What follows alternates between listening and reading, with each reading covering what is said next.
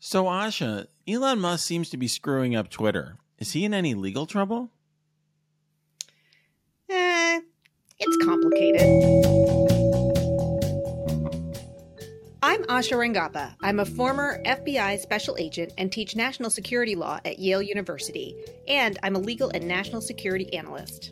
And I'm Renato Mariotti. I'm a former federal prosecutor, a practicing lawyer, and a legal analyst. And we're here to help you understand topics that can't be boiled down to a soundbite or a tweet.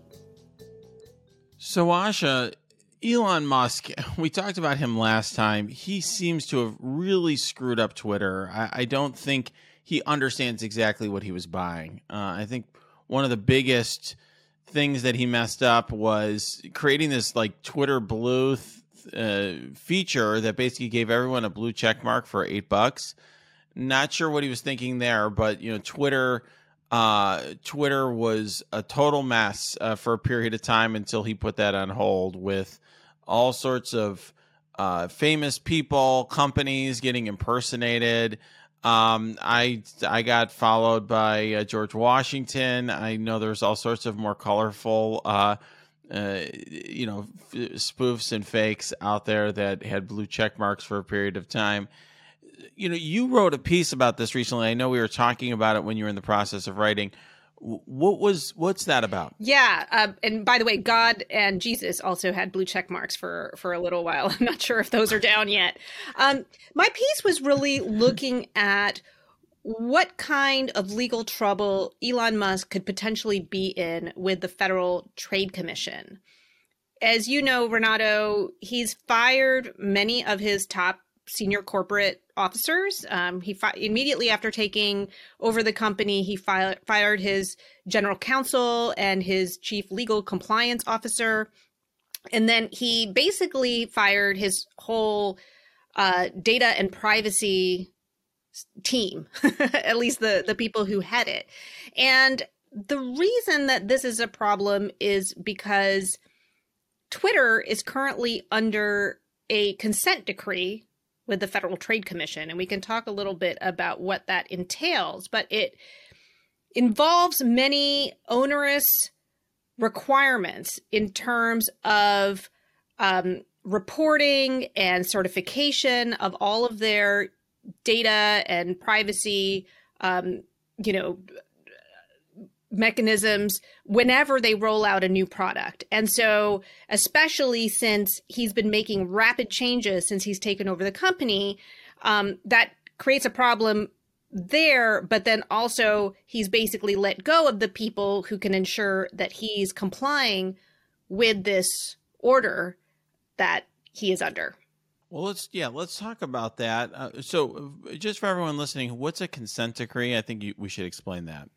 So a consent decree is an order from a court that requires the company to basically undergo a series of requirements, whatever that agency has told them that they have to do. I mean, I think the actual details can vary.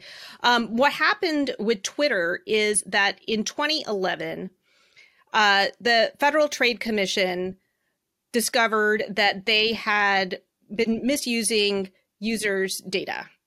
And as a result, they investigated and they put Twitter under a consent decree that would require them to go through certain kinds of protocols and reporting, et cetera. Then Twitter violated that consent decree by again misusing their users' data. They were basically taking data that Twitter users were providing to secure their accounts and then turning around and using that to target ads towards them. And so because of this violation, last spring, the FTC fined Twitter and modified that original consent decree to include even more requirements and very stringent protocols, even a third-party assessor who comes in and essentially audits things that they're doing. So that's sort of the background. And I think it's worth letting our listeners know that, and I'd be interested in your thoughts, Renato, because I know you handle cases with the Federal Trade Commission. I mean, the Federal Trade Commission appears to have basically emerged as sort of the one body that is policing social media, which is, I think, otherwise largely unregulated. Mainly because I think Congress doesn't really understand how social media works. And, these companies have a lot of influence and power. But the Federal Trade Commission, both through its antitrust division and also its consumer protection division, have really been aggressive in, looking at the practices of these social media companies.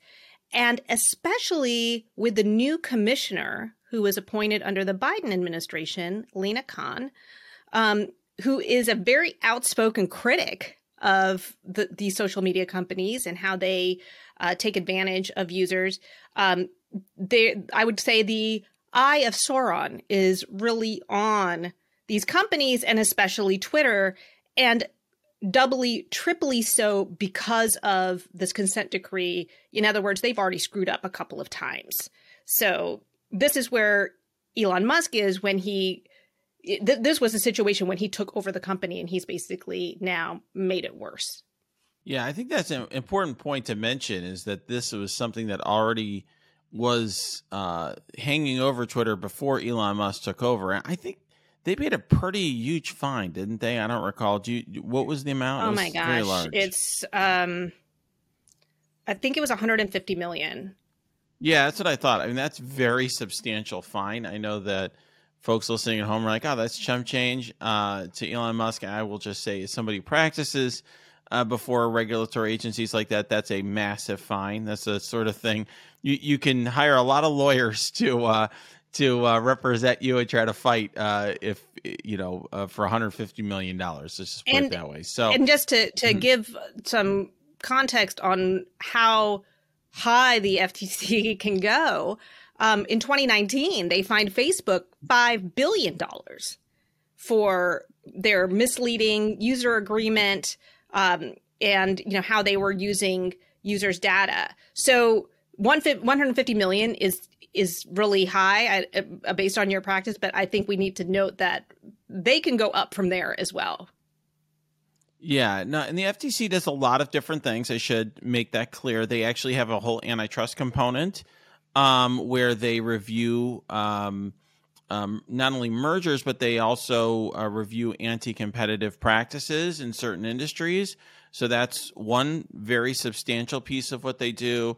They do a lot of consumer protection work. When I was a federal prosecutor, I worked alongside the FTC and had a parallel investigation with the FTC at one point. So they do a lot of important work. But I think for Elon Musk, I think what I would highlight here is whenever you have a company that is operating under a consent decree, you mentioned that's a court order. Really, it's an ongoing supervision of Twitter by this federal agency through the order of the federal court. So really, what it means is that, most companies can just do what they want to do, right? If we want to create a podcast, we'll create a podcast. We don't need to report into the FTC.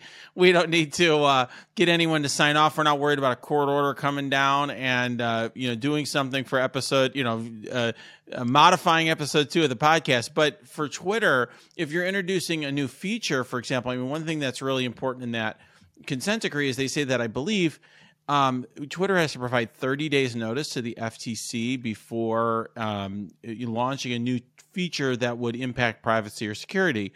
Well, Elon Musk was doing stuff left and right. Totally transforming Twitter in a matter of hours, days.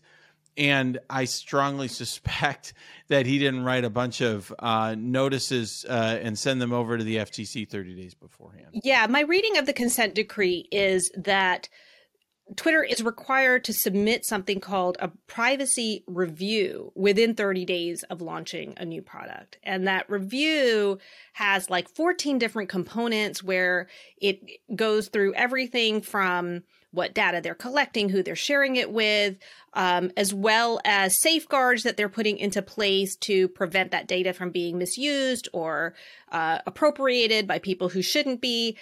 It requires testing to make sure that all of these safeguards are working. So while the privacy review is required within 30 days, like obviously there should be a huge period before something gets rolled out, presumably, where all of these things are thought through, and put together. I mean, I can imagine the testing itself would take a while.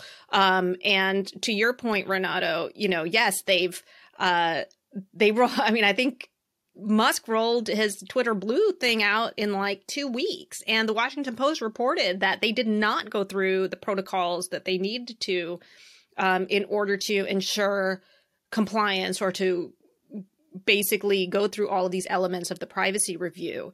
And this was laid out, or at least some of the repercussions of this was laid out by a member of Twitter's legal team, a former member of Twitter's legal team, who I guess emailed employees on a Slack channel and basically said, look, Twitter, I think the quote is, if Twitter so much as sneezes, they need to, provide notice and a review of some kind to the FTC. And this is clearly not happening. And I think I would say, Renato, and I'm curious what you think, this has to be related to why the data and privacy team, and I think I misspoke. I think earlier I said he fired them. He fired the legal counsel and the legal policy and compliance person, but the data and privacy team resigned. So I did misspeak on that, but they resigned, and I would assume that is related probably to what they see coming up on the horizon in terms of many of these violations. Yeah, that's right. And in fact, there was a lot of discussion internally on Twitter Slack. At least that's what's been reported. Slack is sort of a communications platform that a lot of companies use. So there's a lot of communications and discussion about potential personal liability, and that's something I do want to mention because it comes up a lot in my practice. I represent a lot of companies and individuals that are interfacing with the government, sort of like how Twitter is, and dealing with government oversight, government investigations, things like that.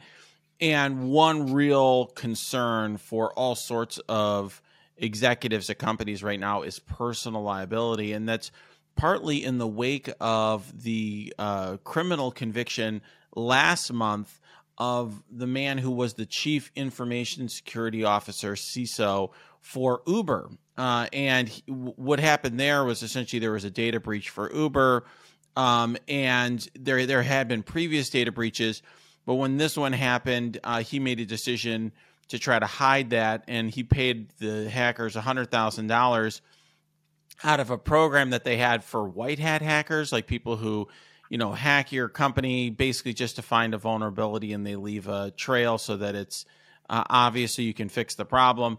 Something that a program that was meant to reward them, he actually used that money to pay off these black hat hackers, and then tried to hide that from the rest of the company. There was some evidence that the DOJ pointed to suggest that the CEO at the time might have known. But in any event, when the FTC was answering, filing reports and answering interrogatories, and there was written testimony, they hid all that. And so this gentleman, Sullivan, ended up being indicted and then convicted of obstruction of justice and what's called misprision of a felony for actively concealing this from the FTC. So now every executive, all these folks that I work with, whether they're in-house counsels or compliance officers, are freaking out that they're going to be the next one to go to prison if they hide something from the FTC or some other government agency, SEC or whatever. And so accordingly, everyone's super careful right now. And that, I suspect, was inspiring all of these folks inside Twitter to be like, you know what, I am not going to prison. I have other potential employment.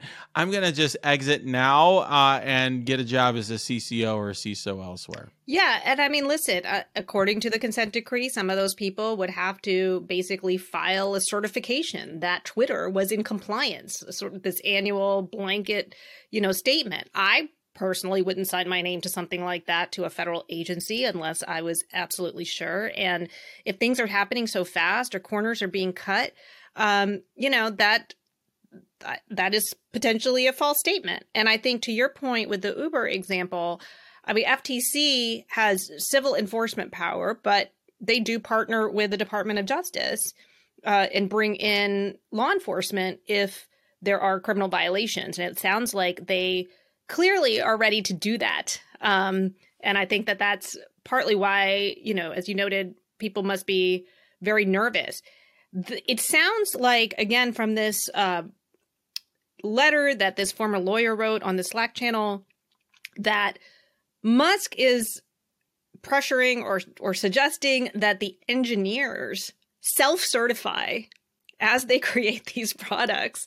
Now, look, I haven't worked in a tech company. Maybe that's possible. I mean, I looked at that consent decree. It does not seem to me that a rank and file line engineer who's working on maybe some aspect of a final product would be able to certify all of those things. Many of those things, require a bird's eye view of the company or are more legal in nature, not necessarily technical. And they were also apparently assured by Musk's lawyer that they wouldn't face any kind of criminal liability to the extent that Twitter ended up being found in violation of this consent decree. And you noted, Renato, in a good Twitter thread that, or Twitter post, that these employees would be wise to be circumspect about this legal advice. Yeah, so because Twitter doesn't have a head of legal, my understanding is, or at least it appears from the reporting, is that Musk's personal attorney, who's I'm sure a very good attorney, but he is acting right now or sort of stepping in the shoes and trying to act as the representative or the legal counsel for Twitter.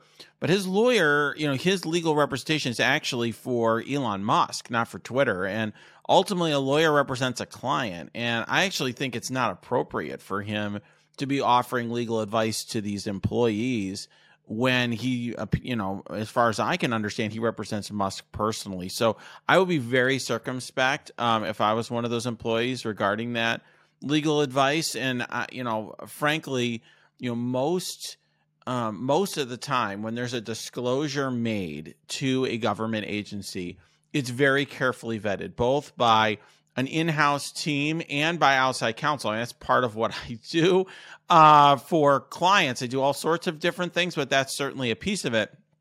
And so, like you said, like an engineer, they have no idea. That's not their thing, is dealing with the FTC or dealing with lawyers or making filings to a federal agency. They're relying on that team in place. And without that team there, I think they have every reason to be concerned. And I will just say as well, you had mentioned, a little bit about the FTC. One thing I will say is this is also an area where elections matter. A lot of times folks are saying, well, where's the accountability and this and that?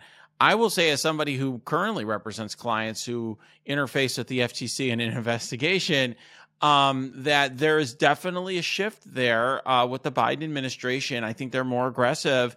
And that, I think, underscores for folks inside Twitter the potential danger. And I think that's why we're seeing so many Twitter employees voluntarily exit. Yeah. And given that they won't be launching an investigation from scratch, I mean, at this point, if, the rules are set forth, it's pretty clear if, Twitter is complying with it or not. And it sounds like the FTC could bring an enforcement action pretty quickly. They're not just digging in the dark to figure out if Twitter has done something wrong. And they can go back and basically allege that Twitter is in violation. And I assume Twitter would have to, the onus would be on them to show that they're not. And at that point, I don't know who would show up because they seem to be dwindling in their employees. So Musk's personal lawyers, I'm sure, would be the ones handling it. Yeah, I got to say, that's one thing, a lot of our listeners, Asha, have gotten a sense of how long investigations can take and legal processes can take.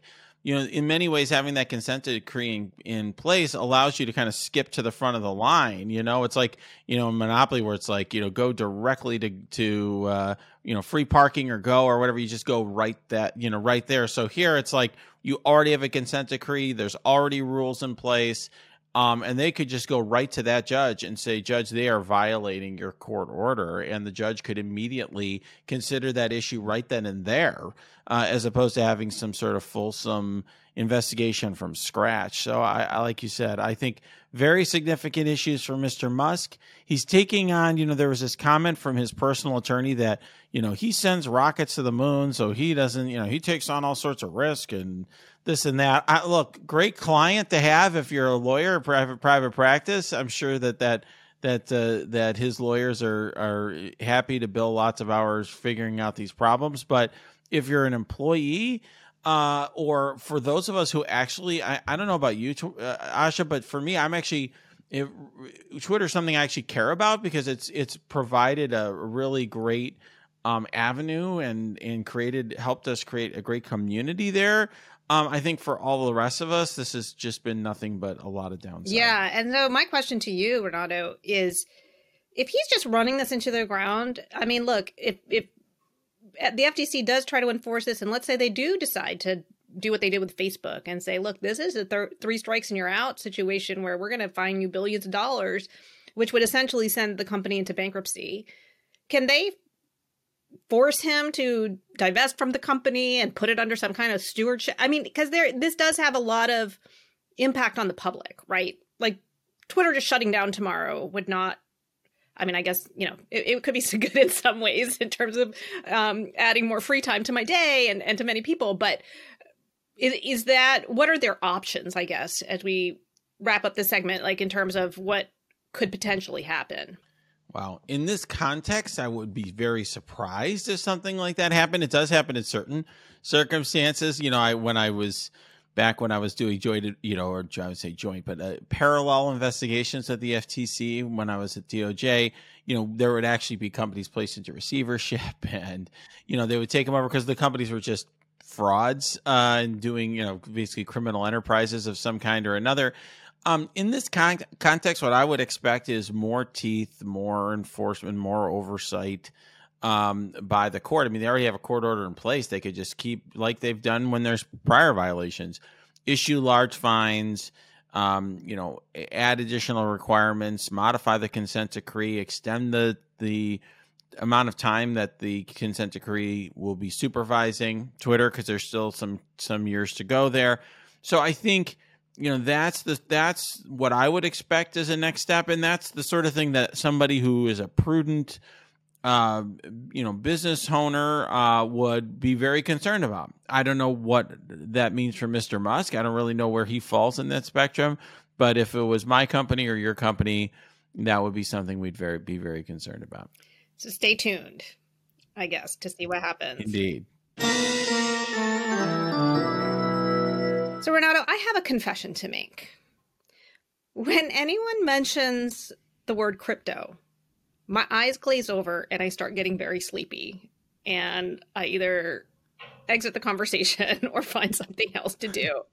And so initially, when I saw this whole emerging scandal about FTX, and I saw that it was some crypto bro, I was like, oh my God, I don't know. I can't, I don't have time for this. But it's actually kind of sexy. Reminds me a little bit of Theranos. But I would love to break down exactly what's happening, because even apart from the whole crypto aspect, it has all the makings of, sort of the financial frauds that we have come to know and love. It is a huge one. And I'll just say, if you're somebody who isn't interested in crypto at all, first of all, this is interesting. I think for a lot of people, this is getting them interested. And it's probably not the best intro, because I think it gives you a perspective on the industry. We could talk a little bit about that in a minute once I give the background, because I think that the whole industry, because I do work with folks in this industry, and I do a lot, in the sort of space of people who are doing financial trading and investments. There's a lot of people who are really concerned that this is how the government's going to view the whole industry. And I do think it's actually going to have an impact on how regulators look at this space. But Mr. So this is all about Sam Bankman-Fried and FTX. Sam Bankman-Fried is sort of this super young, way younger than us, a genius supposedly, who people thought was going to be the world's first trillionaire. Everyone thought that this guy, I mean, I went to conferences where this guy was a featured speaker and he was just the new genius who was going to save us all, that sort of thing. He created FTX, which was, it's a crypto exchange. And as of maybe a couple of weeks ago, it was one of the largest in the world. I think it was maybe the third largest in the world. And that means, just to like, I'm gonna jump in and ask you to clarify. So there was a cryptocurrency called FTT, and this crypto exchange is where people could buy and sell that cryptocurrency.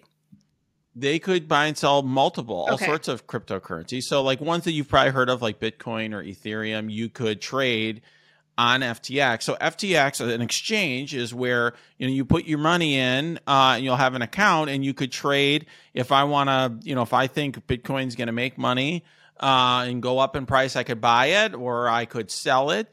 Or I could buy it and sell it rapidly, try to ride the waves of it going up and down and try to make money, as the price goes up and down, just like people do with stocks or futures or options or bonds or things like that. And so that was FTX's business. But you mentioned FTT is a particular kind of, crypto offering they had. It was a coin, a specific token that they had. And what FTX required is that when you were paying your transaction fees, so if you have a trade on an exchange, whether it's the New York Stock Exchange or the Chicago Mercantile Exchange or whatever, you actually pay a small fee and that's how they make money on every transaction. So what FTX said is, if you want to pay our fees, you have to pay them in FTT, which is their special token. Why? That's a good question. But that is actually part of this saga and part of the fraud that occurred, or allegedly occurred here. Because what happened, I think, is at a certain point there was news articles that came out that suggested that FTX did not have the amount of money available to actually cover the customer money. It had billions and billions of dollars of customer money that had been deposited at FTX for use in trading, but it was not actually available. So, if you deposit your money into your bank account, it's actually insured by the federal government, the FDIC. And regardless, I think we all have an expectation that if I go to my Citibank account and I want to withdraw my money that's in my savings account, it's going to be there. Similarly, when you go to an exchange, if you put in $1 million you want to trade, your expectation is you can withdraw your $1 million. Once that article came out, a lot of people started trying to withdraw their money. FTX did not have the funds available to do that, to provide that money back. And it started a run on the company that actually caused another large exchange called Binance to come in as like I wouldn't say a white knight, but to come in and consider investing in and taking over FTX. They did their due diligence and they're like, no, we're not interested, which sent very big concerning alarm bells and ultimately caused things to unravel. And there's, as news has come out, it's become apparent that there are multiple very significant potential fraudulent schemes that are afoot. So let's break that down. So my understanding was that what's his name again, Mr. Bankman-Fried, SBF. I kept wanting to say Sigmund-Fried. Anyway, Bankman-Fried, he was criticizing the head of Binance. I think he was saying bad things about him behind his back, or it was a rival exchange, Binance, right? And so that person, Zhao, I think is his name, he held a lot of FTT tokens at FTX and basically on Twitter said, you know what? Ain't nobody got time for that. I'm going to withdraw all of my FTT. And basically, and he held so much, and his followers were like, oh my God, if he's withdrawing, then we're going to withdraw too. And that's what caused the run on FTX.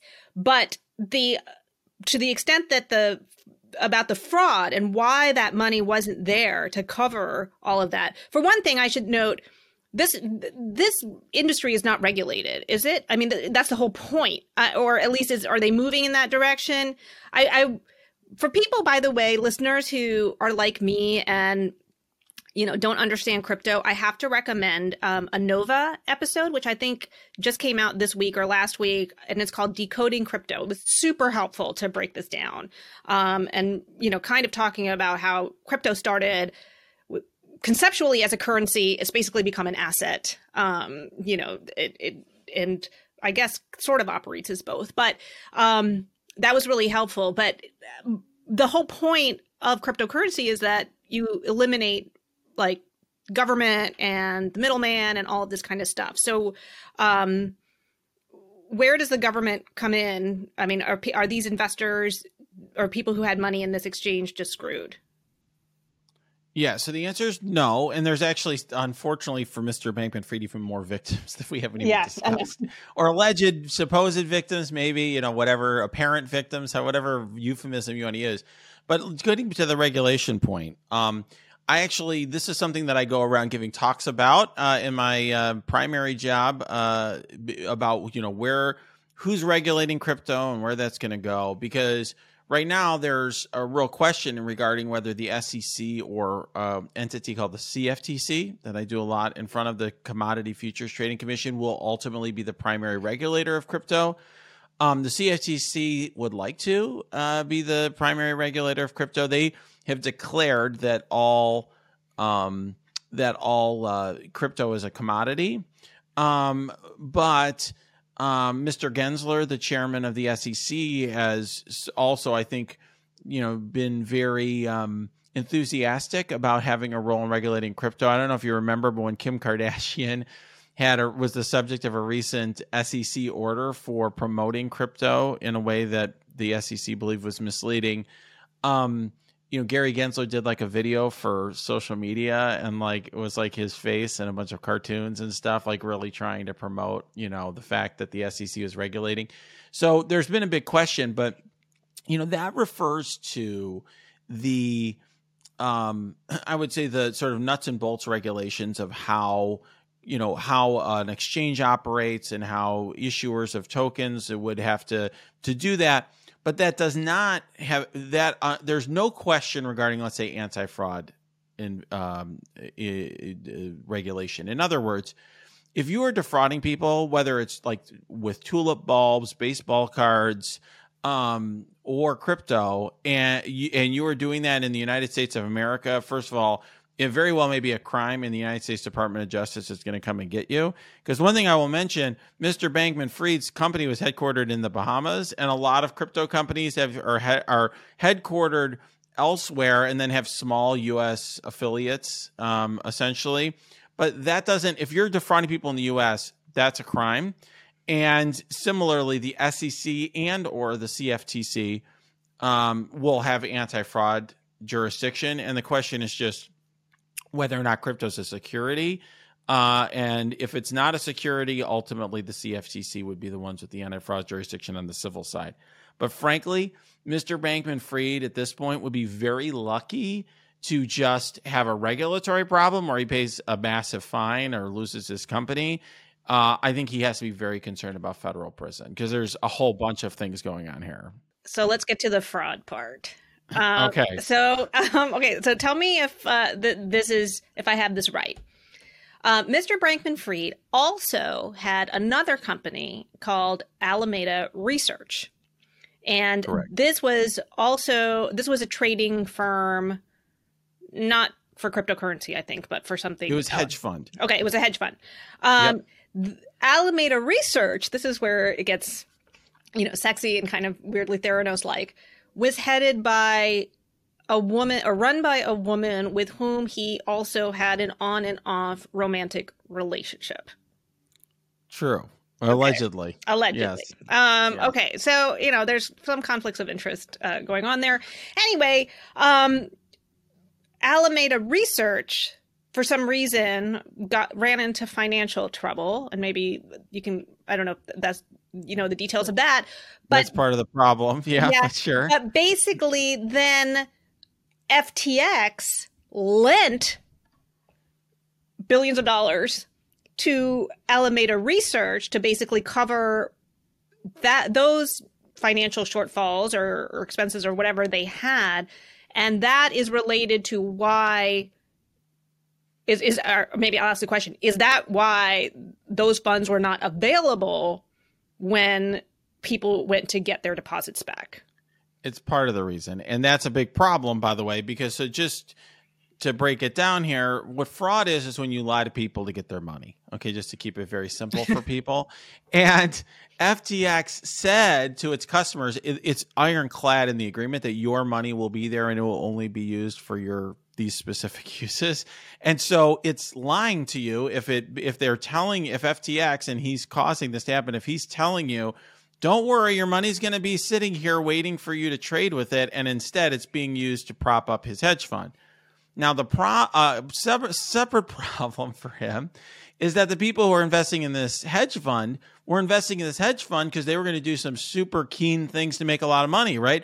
The reason you invest in a hedge fund is because you think these hedge fund whiz kids are going to take that money and invest it in all sorts of fantastic ways to make a profit for you with your money. Otherwise, you could just invest it yourself, right? Put it in bonds or a bank account or trade stocks or whatever. So you're giving it to them because they're going to do something great with your money.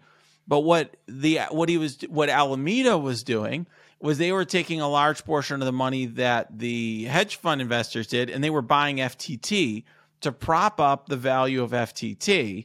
So essentially, that's just like totally there. He was defrauding both ends. It's like a circular Ponzi scheme, basically. So FTT's value, I think everyone can understand why he would want that to be high, because that's how he's getting paid for all the transactions at FTX, and he has a very significant financial stake in FTT. But if you're in a hedge fund, you're like, why the heck are we investing all this money in FTT? So the way that I suspect federal prosecutors and regulators would view this is you weren't actually investing in FTT as an amazing investment for these people. You were using this money to prop up your other business, which is not what you told those investors you were going to be doing. Yeah. And he had many private investors, I guess, in FTX, but didn't have any of those people on the board. I mean, it sounds like the board oversight at FTX, and I assume also at Alameda, was not particularly robust or effective. Yeah, he was definitely one of these, people thought he was some sort of visionary. And so, it was like, trust me, trust me, trust me. It's almost like Bernie Madoff in that regard. Like he was a big name and people trusted him. But, one thing about Mr. Bankman-Fried is he's been going around making a lot of statements since this all happened, which is really something very bad move. But, there was a Financial Times article that had an embedded Google spreadsheet that Mr. Bankman-Fried allegedly or reportedly created, in which he gave his thoughts about where all the money was and what his thoughts were regarding all of this. And it just appeared like literally this guy understood that there wasn't enough money around, and he was personally just sort of, moving money between various accounts and entities. It's his best defense is going to be he had no idea what he was doing. I mean, that I think is going to be his argument, is that he's such an idiot. But the problem is he's billed himself as some sort of brilliant visionary. It's going to be hard to suddenly switch gears and say that he was just so ignorant that he had no idea what he was what the significance of this was. Yeah, he's the kid of Stanford professors. Like, he's not, he doesn't seem like a dummy. Yeah, he's somebody that, to give listeners an idea, it's like, how Steve Jobs, everyone was holding this guy up like he was some sort of genius. I'm sure he was. He was a brilliant business person. Some people believe that about Elon Musk. I don't think you and I maybe are. Elizabeth Holmes also. Yeah, there you go. And as you say, Theranos, right? Like, she was also like, oh, she's some sort of whiz kid. That's kind of how things are with Mr. Bankman-Fried. He was some visionary. And like I said, I'd go to these financial conferences, and I wasn't going to crypto conferences. I would go to like mainstream, like securities, commodities sort of conferences, and they're like, "Hey, this guy is a big deal, and this is the future of, commodities. This is the future of securities, whatever is going to be this guy in crypto exchanges like his." And so it's going to be really hard for him to say, "Yep, you're billing yourself out as some sort of amazing visionary, but actually you're a bumbling fool who had no idea that you shouldn't be moving money around and making promises that you knew you weren't keeping," and that sort of thing. What are next steps? Like, what can we expect? Like, this is a situation where they're just starting to investigate, I assume. So what does a timeline look like here? Though he, as you noted, is like blabbing in interviews like, yeah, I guess that was a bad move. So giving Billy, like, I mean, he's kind of confessing to a lot of what he, I suspect would be relevant to the fraud. What do we think? Yeah, although it's self-serving, because I as somebody's tried a lot of fraud cases, usually the defense is, "I'm a bumbler. I made some mistakes. I just was inattentive," and that's kind of where he's going. Like, "I'm so sorry this all happened, and I'm not an intentional fraudster. I'm just a bumbling fool." But yeah, he's definitely digging himself into a hole. So there's a bankruptcy proceeding that they've started. So that's sort of ongoing, but that's going to overlay with what's reportedly, I think the Wall Street Journal reported, there's DOJ and SEC investigation. So I would expect, at some point in the not too distant future for them to take aggressive action. It's going to take quite a bit of time to get on top of this. I mean, everyone who's wondering why it takes so long to investigate Trump or some of these other cases, like this is really complicated. This can be a multi-billion-dollar fraud potentially. So one of the largest in U.S. history, if all the reports are correct. And so it's going to take some time, but they also have some urgency to make sure that whatever assets are there are, maintained and not squirreled away or wasted, because there's a lot of potential victims who are going to be looking for their money back. Okay, last question. Who do you think will play Mr. Bankman-Fried in the movie? Jonah Hill. Is that a good answer? I think he needs better. He needs some hair. He needs some hair extensions. Yeah, we need. Yeah, maybe. I'm not really sure. I don't know who the hip young actors are right now, but this is going to be a movie. Oh, without a doubt. Yeah, I think it's more movie than miniseries, but that's another possibility. Like, you could imagine your HBO miniseries on Mr. Bankman-Fried and his on again, off again love affair with the head of Alameda. I don't know who would play her. Awesome. So, Asha, before we go, I noticed that you finally have your cat and you have a name for your cat. A little different than I expected, though. So what is the cat's name? The cat's name is Pancake. And I named him Pancake because when he arrived, he was really scared. And basically, he flattened himself out and smushed himself under the couch. And that's what he would periodically come out. And then as soon as he saw a human, he would flatten himself out and go back under. He did that for about 24 hours. And now he's like splayed out with his, legs and tummy exposed or whatever. So he's fine now. But at first he was doing that. And I called it I was like, he's pancaked under the couch again. And so we decided to go with Pancake. And we is you and your kids? Is that? Yeah, me and my daughter, really. Okay. I have to say I'm a little disappointed because in our last episode, you indicated that this is going to be an Indian snack food. I know. There are a lot of great Indian snack foods, Ash. I'm kind of disappointed. I know. I have. I feel like I've let my people down. But I did consider dosa as an alternative. That would have been great. Honestly, Pancake just fit. And sometimes, sometimes the pets pick the name, or they create the name and you just have to go with it. I guess, Papadum are flat, Naan is flat. I mean, come on. But anyway, okay. Pancake it is. And it sounds like he's adjusting really well. He's very, very cute. Yes, he's very cute. He is in our video promo for the YouTube version, which is finally getting up on our YouTube channel. So that's all happening. Yep. It's happening. I think we have to explain one more thing, because we've gotten a few questions about this, why we were talking about steam mops. Yes, my wife was one of them. Like, what the hell is the steam? What are you talking about steam mops? What does that have to do with anything? So what the hell is your thing with steam mops, Sasha? Well, I've developed a bit of a reputation on Twitter for being an aficionado of steam mops, which I discovered during COVID. And, we were all trapped in our house, and I had 2 kids, and I had my old cat then, and you have to clean. And I got a steam mop, and it changed my life. And so I started tweeting about it, and I basically earned like a pretty loyal following of people who started buying steam mops and agreed that it changed their life. So I appointed myself a steam mop influencer, and that's sort of where the love of steam mops comes from. And I kind of did that jokingly. However, recently, a European company sent me a deluxe steam mop, what they called the Dyson of steam mops, and asked me to test it.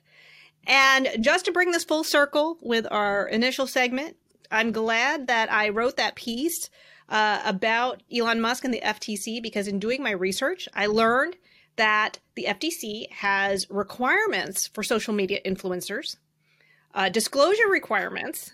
So when I post my video testing the deluxe steam mop, I know now that I have to disclose that the mop was given to me for free, and that I'm basically, that my endorsement, are my own thoughts, and, but that was provided to me. I do not get any commission, however, from any sale of steam mops so far. I'm still waiting for Big Mop to really take me on. Yeah, as I say, so far, I mean, eventually we're going to have like the Asha co-branded steam mop, right? Yes. It will change. Maybe your it won't life. be the Dyson of steam mops, but it's gonna be very cool. All right. Well, I'm awaiting your review of that steam mop. That maybe that'll be featured in our next episode. Excellent.